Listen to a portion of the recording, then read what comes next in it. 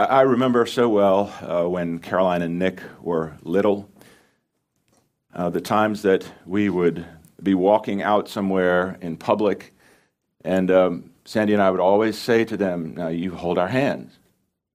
There's a lot of people out here, or there's a lot of traffic going by the sidewalk that we're on, and we want to make sure you're safe, so you hold our hand." When they were young, they would grip that hand, and they would stay with us all the way. But as they got older, you know what happened. They did what people do and are supposed to do, at that stage of life. They began thinking that they didn't need mom and dad at all in those situations. And I'll never forget one time in particular. We were in the mall. I know I have your sympathy.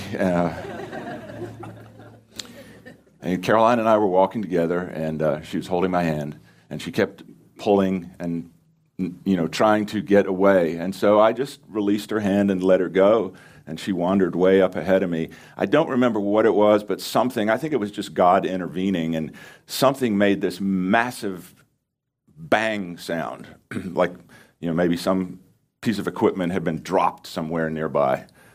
And she turned and was white as a sheet and came running back to me and didn't let go of my hand the rest of the time in the mall. When I think about our relationship with God, I realize there are some similarities to that illustration I just gave you, but there are some vast differences as well, because the vast difference is, the similarity is first that you and I do constantly try to pull our hand away from God. I don't care how spiritual you are, all of us, because of our sin nature, at some point, we try to make it on our own. The difference is that as you and I grow older in our walk with God, we should become more dependent upon Him, not less dependent. And surely life has taught us this by now, has it not? Yeah, it really hasn't, though, has it? Because tomorrow or next week or next month, you or I are going to try it again. There's going to be some situation in our life where we say, we would never utter these words out loud. Of course we wouldn't. They're unthinkable. And yet in our heart, in our attitude, in our plans, we say, no, I got this. Last week, we began the strange book of Ezekiel. I'd ask you to go ahead and turn there, if you would, please. One of the oddest books in the Bible, but filled with beauty and truth and meaning for all of us if we will just take the time to listen to it. We saw last week in chapter 1 that God came and encountered this young man named Ezekiel in a stunning, jaw-dropping kind of way. And I'm so glad Kevin read those verses, because about the firmament. Do you not find that strange? Did God remove it? I don't know. That's off track, but good grief. And above the firmament, over their heads, was the likeness of a throne in appearance like a sapphire stone. On the likeness of the throne was a likeness with the appearance of a man high above it. Also, from the appearance of his waist and upward, I saw, as it were, the color of amber, with the appearance of fire all around within it. And from the appearance of his waist and downward, I saw, as it were, the appearance of fire with brightness all around. Verse 28, like the appearance of a rainbow in a cloud on a rainy day, so is the appearance of the brightness all around it. This was the appearance of the likeness of the glory of the Lord. So when I saw it, I fell on my face, and I heard a voice of one speaking. Throughout the Bible, we see many different ways that the God of the universe stoops down to intersect the path of mankind. He's going merrily on his way. She's going happily on her way. And God says, I need that person. I want them to know me. I want their life to be used for me. And in one way or another, God comes and intersects the lives of people to change them and to prepare them for what he is going to call them to do. Now, for most people, this is not a dramatic experience like it was for Isaiah or Ezekiel or Saul. It's generally just a quiet inward coming to the realization of who God is and who you are by contrast, and becoming vividly aware of your sinfulness compared to his holiness. That's generally what that encounter looks like for most of us. And that is the point that all of us must come to in order to truly be used by God. We must come to that place of recognition of who God is, who we are, and our desperate need for him. God came and encountered Ezekiel in this way to prepare him for what was about to happen next. And I mentioned last week that out of all the prophets, I think I would have to say that Ezekiel was called to possibly the most difficult ministry of all. And we'll see that in the upcoming chapters. I mean, he was commanded to do some very strange, embarrassing, painful things, all for the purpose of God trying to reach his rebellious people through him. And Ezekiel, I mean, really, he was almost like just a puppet in God's hands. I don't mean that in a derogatory way. But Ezekiel had to come to the place where he was willing to surrender his life to the Lord and say, Lord, you can put me through all these things that you need to use me to try to reach your rebellious people. And I'll tell you what, boy, starting next week, we're going to see, I mean, you might want to bring your Tylenol next week because it gets rough for this guy. And it occurs to me, no one could have gone through what Ezekiel was called to go through with courage and boldness, with steadfastness and faithfulness to the truth, facing opposition and hatred, unless that person had first been changed in an encounter with God, and unless that person learned to go in the strength of the Lord, not in his own strength. And I would just say the same is true for all of us, folks. There are so many applications from just, 2 and 3 today. I hope to get to those chapters. There's so many applications for us, but this has not changed over the course of time. You and I cannot take God's truth to one person or 1,000 people until we first encountered the Lord and until we've been empowered by his Spirit. Anything outside of that will be a wasted, dead effort. Well, so in these 2 chapters now, Ezekiel chapter 2 and 3, we see God calling and sending Ezekiel. I'm going to go ahead and read the first 7 verses, I believe it is, of chapter 2. Ezekiel chapter 2, verse 1. And he, that is the Lord, said to me, now remember, Ezekiel is on his face. He said to me, Son of man, stand on your feet, and I will speak to you. Then the Spirit entered me when he spoke to me, and set me on my feet. And I heard him who spoke to me. And he said to me, Son of man, I am sending you to the children of Israel, to a rebellious nation that has rebelled against me. Just hear the repetition. Like God didn't need to say this many times. He's making a point. I'm sending you to a rebellious nation that has rebelled against me. They and their fathers have transgressed against me to this very day. Verse 4, for they are impudent and stubborn children. I am sending you to them, and you shall say to them, thus says the Lord God.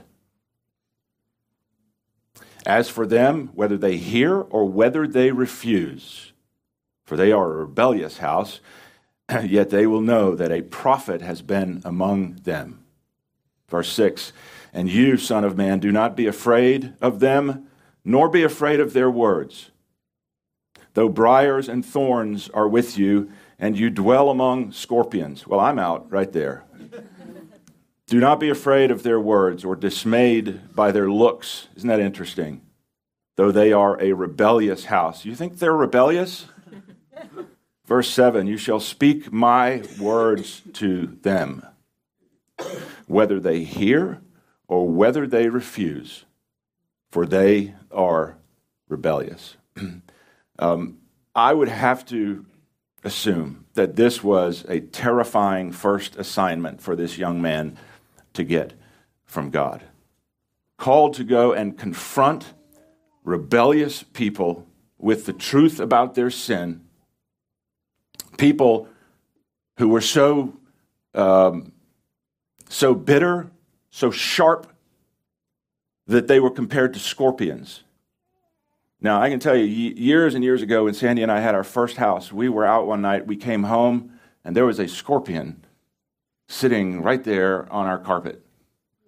And, you know, it's in my contract. I have to be the scorpion killer, so I got the scorpion, and I'm quite proud of myself until I walked into the laundry room and saw two more. What we found out later was we had a big truckload of mulch delivered. See why I hate gardening? And so they come and dumped it like right beside the house that afternoon, and apparently it was full of scorpions, and they just found their way into our house. See, I have reasons I don't like yard work. Y'all just think I'm lazy. I'm not.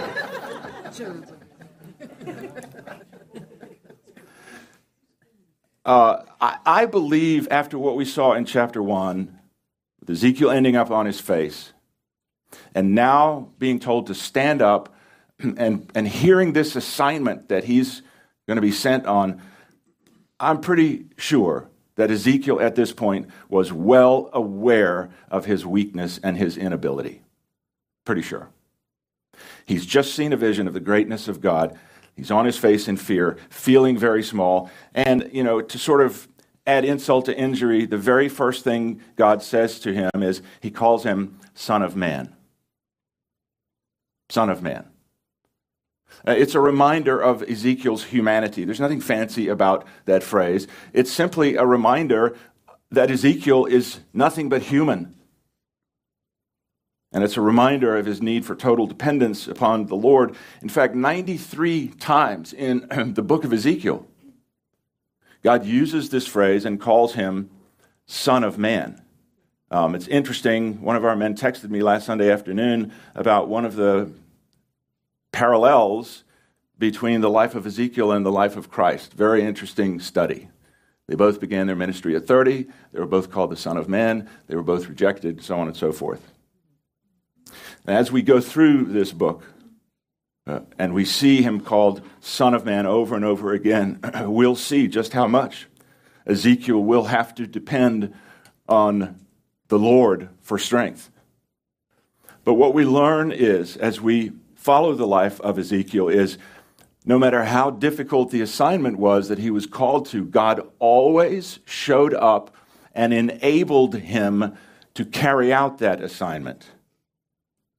And again, this is so profoundly important for us. God may put something on your heart to do, and it seems larger than life to you, and you go, there's no way I can undertake this. No, you can't. And so he's teaching you dependence upon him. I mean, whether it's raising children, whether it's going on some mission for him, whether it's speaking to that person at work who's been a jerk to you and showing love, whatever it is, sometimes God will ask us to do things that just seem so much bigger than us. But what we need to know is God will always enable us to do what he has called us to do. Always. I've told you I'm the last person in the world who should be standing up here doing this. The last person. And every Sunday that rolls around and I get ready to do this, my heart starts beating again. Hard. Because I realize I'm over my head here. And it's a constant reminder for me that I'd better depend on God and the truth of his word if anything good is going to happen. Now, the first way we see Ezekiel being empowered here is through something very interesting that you might not think you'd find in the Old Testament. Look at verse 2 again. He said, "Then the Spirit entered me." The Spirit entered me when he spoke to me and set me on my feet. Now, I've heard some people assume or claim that the Holy Spirit isn't mentioned at all in the Old Testament. He certainly is. He's all through the Old Testament. As a matter of fact, you only get 2 verses into the Bible, in Genesis 1:2. And it talks about the Spirit of God hovering over the waters. 14 times, unless I've missed some, in the book of Ezekiel, we see the Holy Spirit at work, empowering Ezekiel to do what he needed to do. And here, Ezekiel is so overcome by God's glory, he can't even stand up. He doesn't have the strength to stand up. And so, as Ezekiel begins his ministry, what we see is the Holy Spirit begins his accompanying and empowering work with Ezekiel. And it's the same for us today. Jesus said to his disciples, "It's better for you that I go away, because if I go away, the Comforter will come. The Holy Spirit will come, and he will be in you and empower you and lead you and guide you and convict you and so on." And the moment that a person puts their faith in Jesus Christ, I don't know how all this happens. I'm not that smart. I don't understand that. But the Holy Spirit is sent to take up residence inside us from that point on, and empowers us then through the rest of our lives, unless we make a habit of quenching the Spirit, stopping him from doing his work, which is another mind-blowing study for me. To think of the fact that you and I, measly little human beings, have the power to say no to the Holy Spirit and say no to God. Are you kidding me? Whew. But before God ever sends Ezekiel anywhere, this is so interesting to me. Jump down to verse 8. God gives him a stern warning. He says, "But you, son of man, hear what I say to you. Do not be rebellious like that rebellious house. Open your mouth and eat what I give you." Now, wait a second. Ezekiel is God's chosen man. Why would God need to warn him not to become rebellious? I'll tell you why, and I hope you'll listen. Because it can happen to any of us if we stray from God's truth. Actually, that's not quite correct. Let me say it properly. It will happen to us if we stray from God's truth. Hebrews 3:12 puts it this way: "See to it, brothers," a term that, as far as I can tell, is never once used in the Bible for unbelievers. So it's very clear he's writing to saved people. "See to it, brothers, that none of you has a sinful, unbelieving heart that turns away from the living God." Woo! That won't preach good today in churches. What is the one thing that will keep us from becoming like that? Look at Ezekiel 2:8 again, but this time I want to put the emphasis on a different part of that verse. "But you, son of man, hear what I say to you. Do not be rebellious like that rebellious house." How's he going to avoid that? "Open your mouth and eat what I give you." We are to hear what God says as we go through our life. We're to open our ears, open our eyes, open our mind, open our heart, and take in what he is feeding us, what he is telling us. Psalm 119, verse 11, puts it beautifully this way. It says, "I have hidden your word in my heart." Why? So that I can quote more verses than anybody? No, so that I might not sin against you. Colossians 3:16 says, "Let the word of Christ dwell in you richly." Take up residence in you.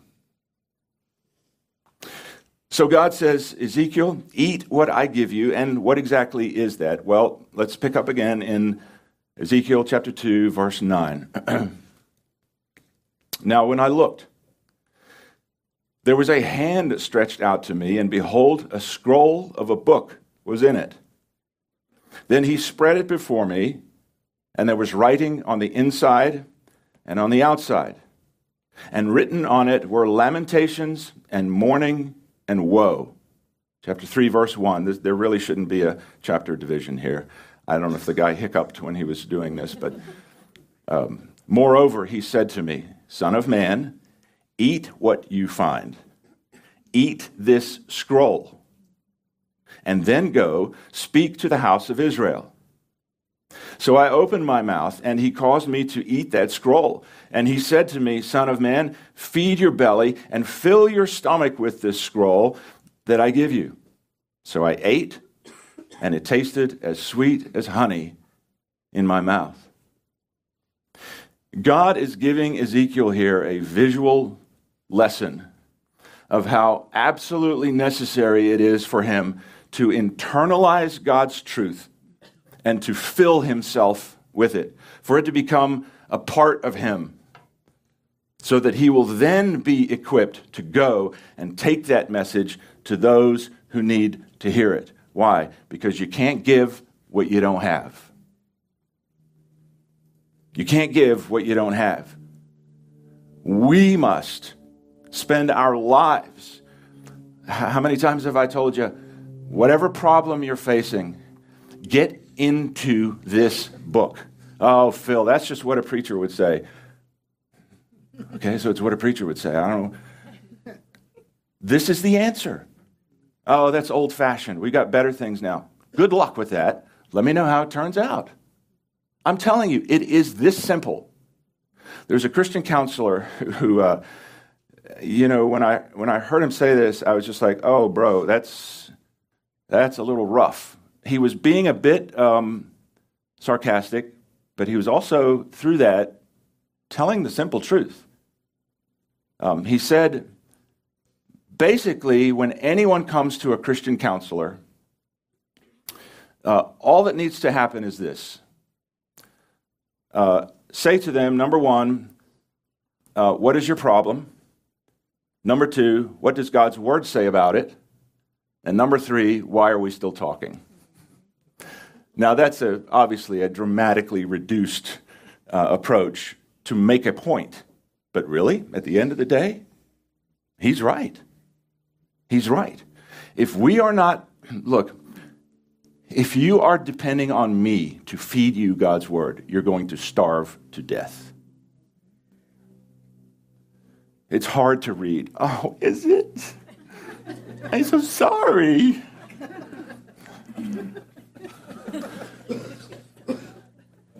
Like, we're not trying to grow spiritual wimps here.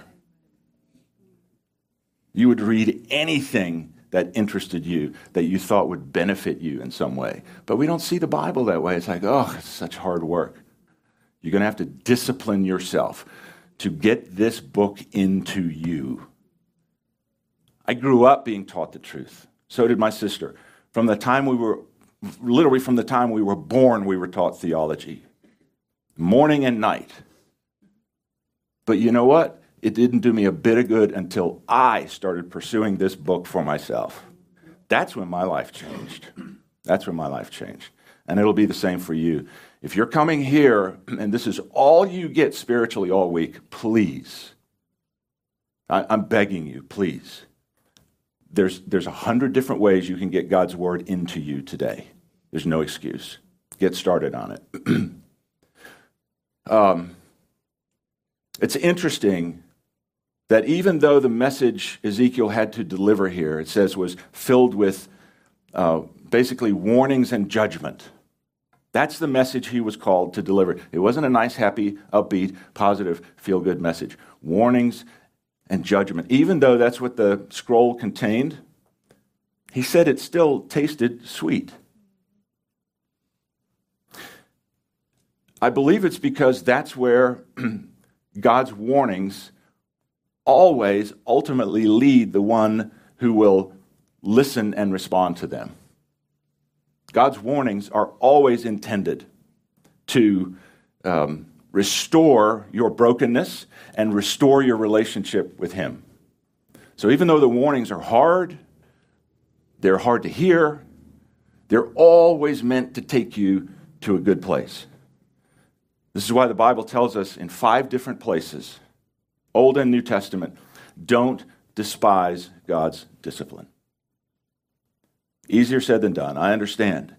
But I think as we get older, the more miles we get on our odometer with Christ, the more we go, you know what, God, I needed that discipline.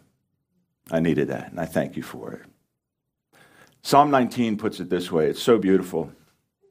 Verses 9 to 11. The fear of the Lord is clean, enduring forever. The judgments of the Lord are true and righteous altogether. More to be desired are they than gold. What? Yes, than much fine gold. Sweeter also than honey and the honeycomb. He's talking about God's judgments. Look at this, verse 11. This is beautiful. By them your servant is warned, and in keeping them there is great reward. Tuck that one away to help you along the path. That is God's ultimate longing when he disciplines us. If you want to peek ahead quickly and get a glimpse of God's heart in this book of Ezekiel, and all these hard messages that God is going to send Ezekiel to proclaim to the people, we can see his ultimate desire for doing this. If we jump ahead to Ezekiel chapter 18, verse 32, it says this. This is God speaking. For I have no pleasure in the death of one who dies, says the Lord God. Therefore, turn and live. Do you hear the beauty in that call? It's another extension of his mercy and patience. Turn to me and live. All right, well, let's pick up back in Ezekiel chapter 3, verse 4. Then he said to me, Son of man, go to the house of Israel and speak what? Speak with my words to them. For you are not sent to a people of unfamiliar speech and of hard language, but to the house of Israel. Not to many people of unfamiliar speech and of hard language, whose words you cannot understand. Surely, I'll explain this in a second. Surely, had I sent you to them, they would have listened to you. But the house of Israel, they will not listen to you, because they will not listen to me. For all the house of Israel are impudent and hard-hearted. Verse 8. Behold, I have made your face strong against their faces, and your forehead strong against their foreheads. In the Middle East, they would have gotten this immediately.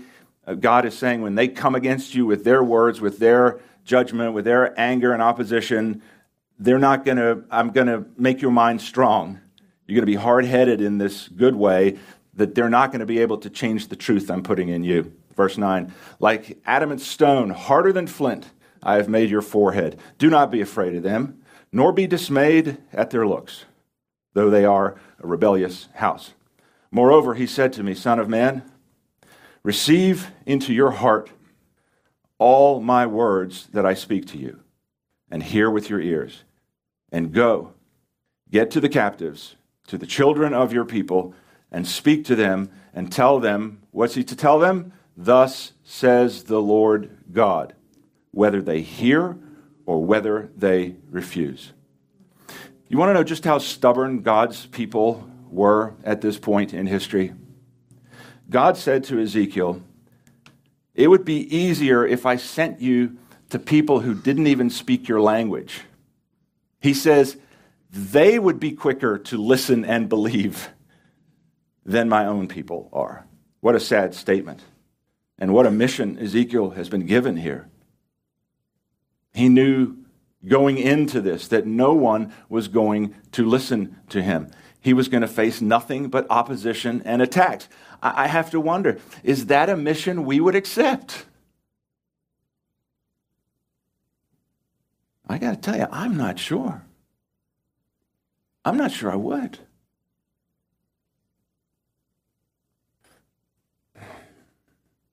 Think of how tempting it would have been for Ezekiel to change the message just enough to keep people from hating him and criticizing him. Oh, I don't mean change the whole message God gave him, Just change a little bit. Soften it over here. Take a few things out over here. Just change the message just enough so that people will actually like him and he won't have to face this opposition and this criticism. But the command was clear. Look at verse 11, chapter 3, verse 11. And go, get to the captives, to the children of your people, and speak to them and tell them, thus says the Lord God. Whether they hear or whether they refuse.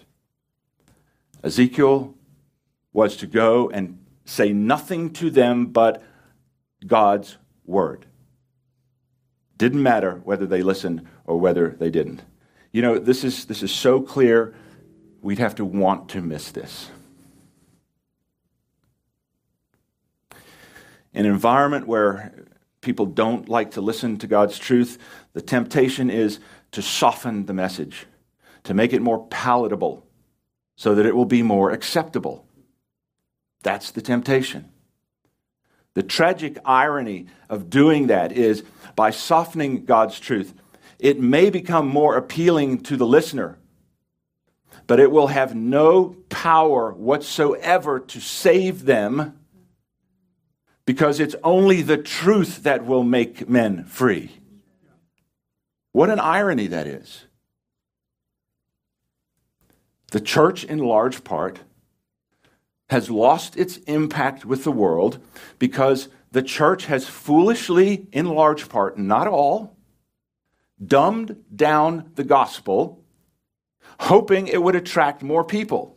Well, it did. It attracted more people. Is our nation better off as a result? Do we see the evidence of changed lives? No, I don't.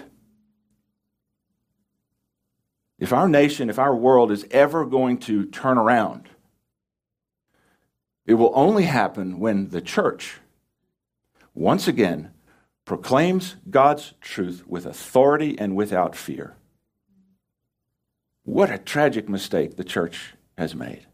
What a tragic mistake. We've so lost our influence with the world. Did you know you and I live in the first generation in recorded history where when an unbeliever begins searching for spiritual truth, the church is no longer on their list of places they go to find it. They don't even think about us. We fumbled the ball. Jesus gave us the example of exactly how we should proclaim the word. Matthew 7, 28 and 29.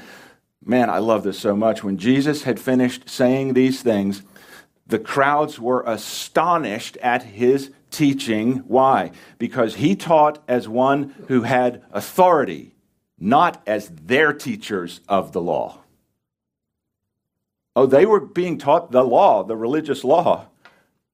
But when Jesus came along, people said, no one ever spoke like this man did. He speaks with authority. The Apostle Paul charged young Timothy with his duties. What did he say to him?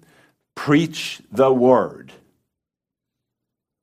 Be ready in season and out of season.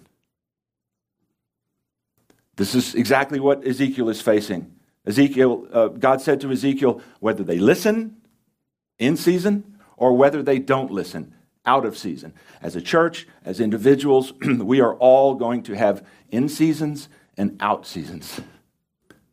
There'll be times in our life when we follow God, we're doing what he's asked, and it just seems like nothing is working out like we had hoped. Things are falling apart. Nothing's going right. It's okay. It's an out of season time. You know what we're told? Be prepared anyway. Be ready anyway. Preach the word anyway. Doesn't matter if anybody listens. And I can tell you that's difficult. You know, walking away from here many Sundays, just thinking, did anybody hear anything? Did God do any work in anybody's heart? You know, is it falling on deaf ears? Should we just, pack it in? It's a very hard call Ezekiel was given. Our message cannot be dependent on the response of the hearers. It cannot be. We're not called to preach what people want to hear. We're called to preach God's word, whether it's popular or not, whether it's trendy or not, whether it's received or not. That's not the measurement of success. I know some pastors who have been called to some of the toughest ministries I could ever imagine.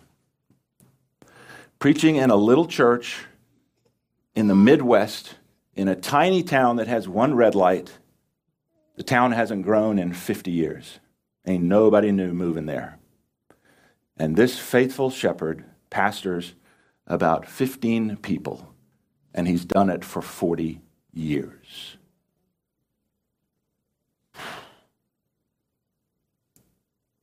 God is pleased with that ministry. The world wouldn't give him the time of day. The church wouldn't give him the time of day because he's not a success in their eyes. So much to say there. But this is only a 3-hour sermon, so I need to move on. This was the mission Ezekiel was called to. Tough.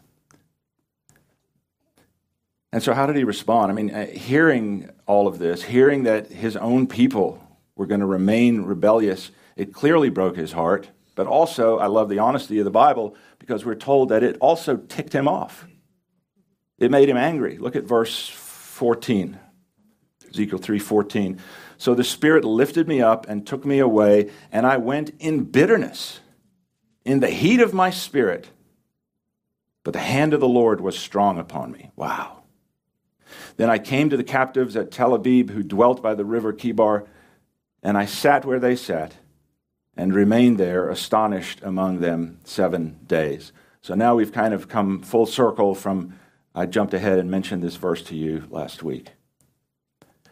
You almost can't blame Ezekiel at this point for being angry. What a difficult assignment he's been given. He was overwhelmed by all of this. But the most comforting phrase in that section we just read, but the hand of the Lord was strong upon me. Man, I love that.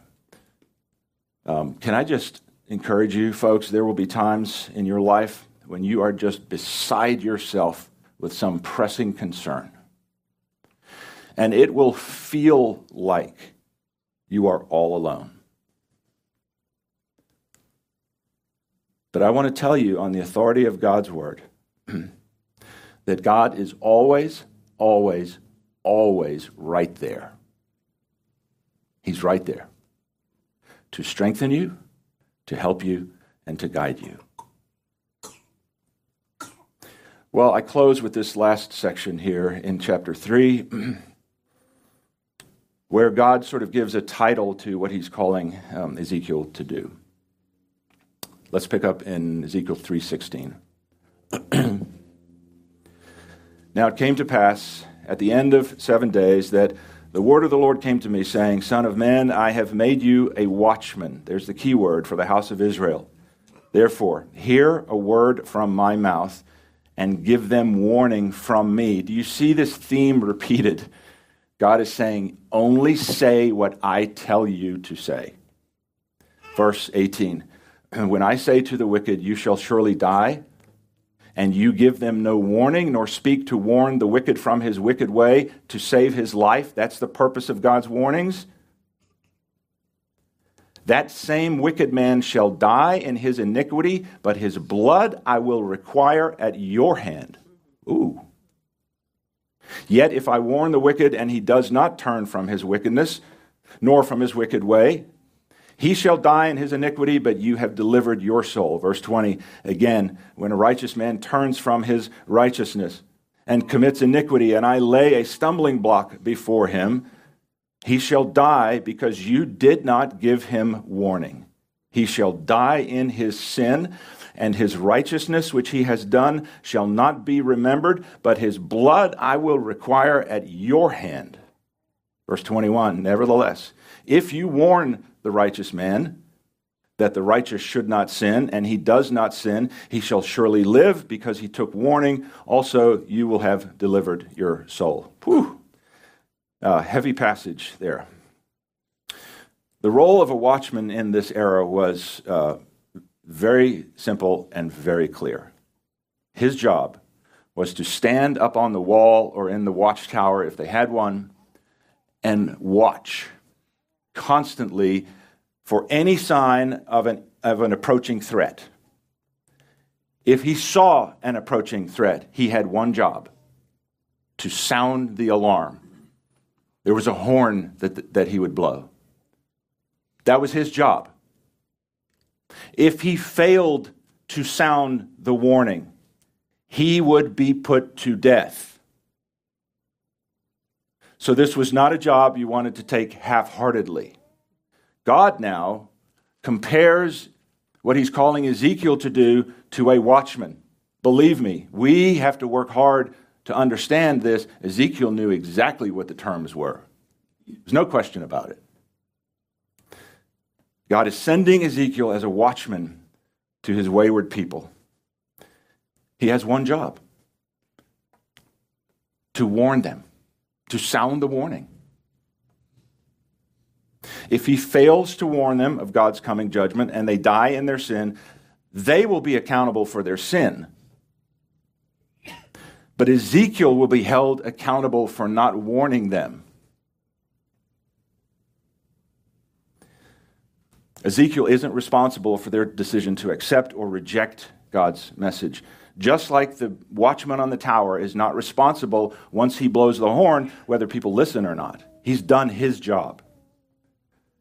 Ezekiel is only responsible for sounding the warning and delivering the message. But the consequences for refusing to deliver that message are very serious. I don't have time to pursue this. I'll let you do it on your own, but I think maybe it's pretty obvious. For every one of us here to whom God has entrusted his truth, we are carriers of the truth. If God puts on our heart to warn someone about their sin, about eternity, and we just go, I'm uncomfortable doing that. Look, I'm not up here saying anything. This is all in God's hands and understanding. But I would think real hard about walking away from someone who God has put on your heart. So now this is the calling God has given Ezekiel, and it's not a calling any one of us would have ever chosen. But we'll see in the coming weeks that Ezekiel was faithful to this call like you cannot believe, even though it was a very difficult path to walk. And the thing that he learned from the first words out of the Lord's mouth to him after he had seen God's glory, he was on his face in fear and reverence. He didn't get a pep talk. God said, boy, now's a perfect time. Now that he's seen my glory, now's a perfect time to remind him of just who he is. And he said, hey, son of man, get up on your feet. And Ezekiel in that moment was reminded he is very dependent upon God. He's just a weak little human. And the Spirit entered him and enabled him to go and to do this mission. Well, I realize God hasn't called us to such a daunting mission as this, but maybe God has put you on a road right now that seems like more than you can handle. Can I just remind you of your need to depend upon God? The best thing you can do in this moment is to find your strength in his Spirit, is to digest the truth of his word, make it a part of you, and then trust God that all of this is for your ultimate good. Are you depending on him today like Ezekiel had to, or are you kind of winging it? I pray that all of us today, whatever situation we find ourselves in this moment in life, will just be reminded from this truth today. Boy, I need him. I need him desperately in everything. Let's pray.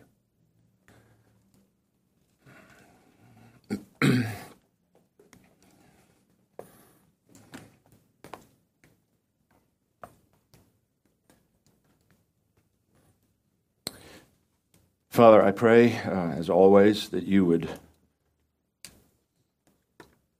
plant this word into good soil where it can take root and it can grow. Lord, from this look into your word today, just give each of us what we need today, wherever we are, and speak to us. And Lord, just remind us of our constant need for you. Lord, I know you will do whatever it takes to remind us of that if you have to. You'll do whatever it takes to get our attention and to bring us back to you. Lord, I pray we would be individuals, we would be families, we would be a church of people who depend upon you and who go in the strength of your Spirit, and people who say what you've told us to say. Make us faithful in this regard, Lord. I pray in Jesus' name. You've been listening to a broadcast from Life Point Church in Greenville, South Carolina. If this ministry has touched your life in some way, we would love to hear from you. Just visit our website at www.lifepointsc.org for more information. Or, if you prefer to reach us by letter, you can write to us at P.O. Box 27036, Greenville, South Carolina, 29616, USA. Until next time, may God bless you as you continue to follow Him. Open the eyes of my heart, Lord. Open the eyes of my heart. I want to see you. I want to see you. Open the eyes of my heart, Lord. Open the eyes of my heart. I want to see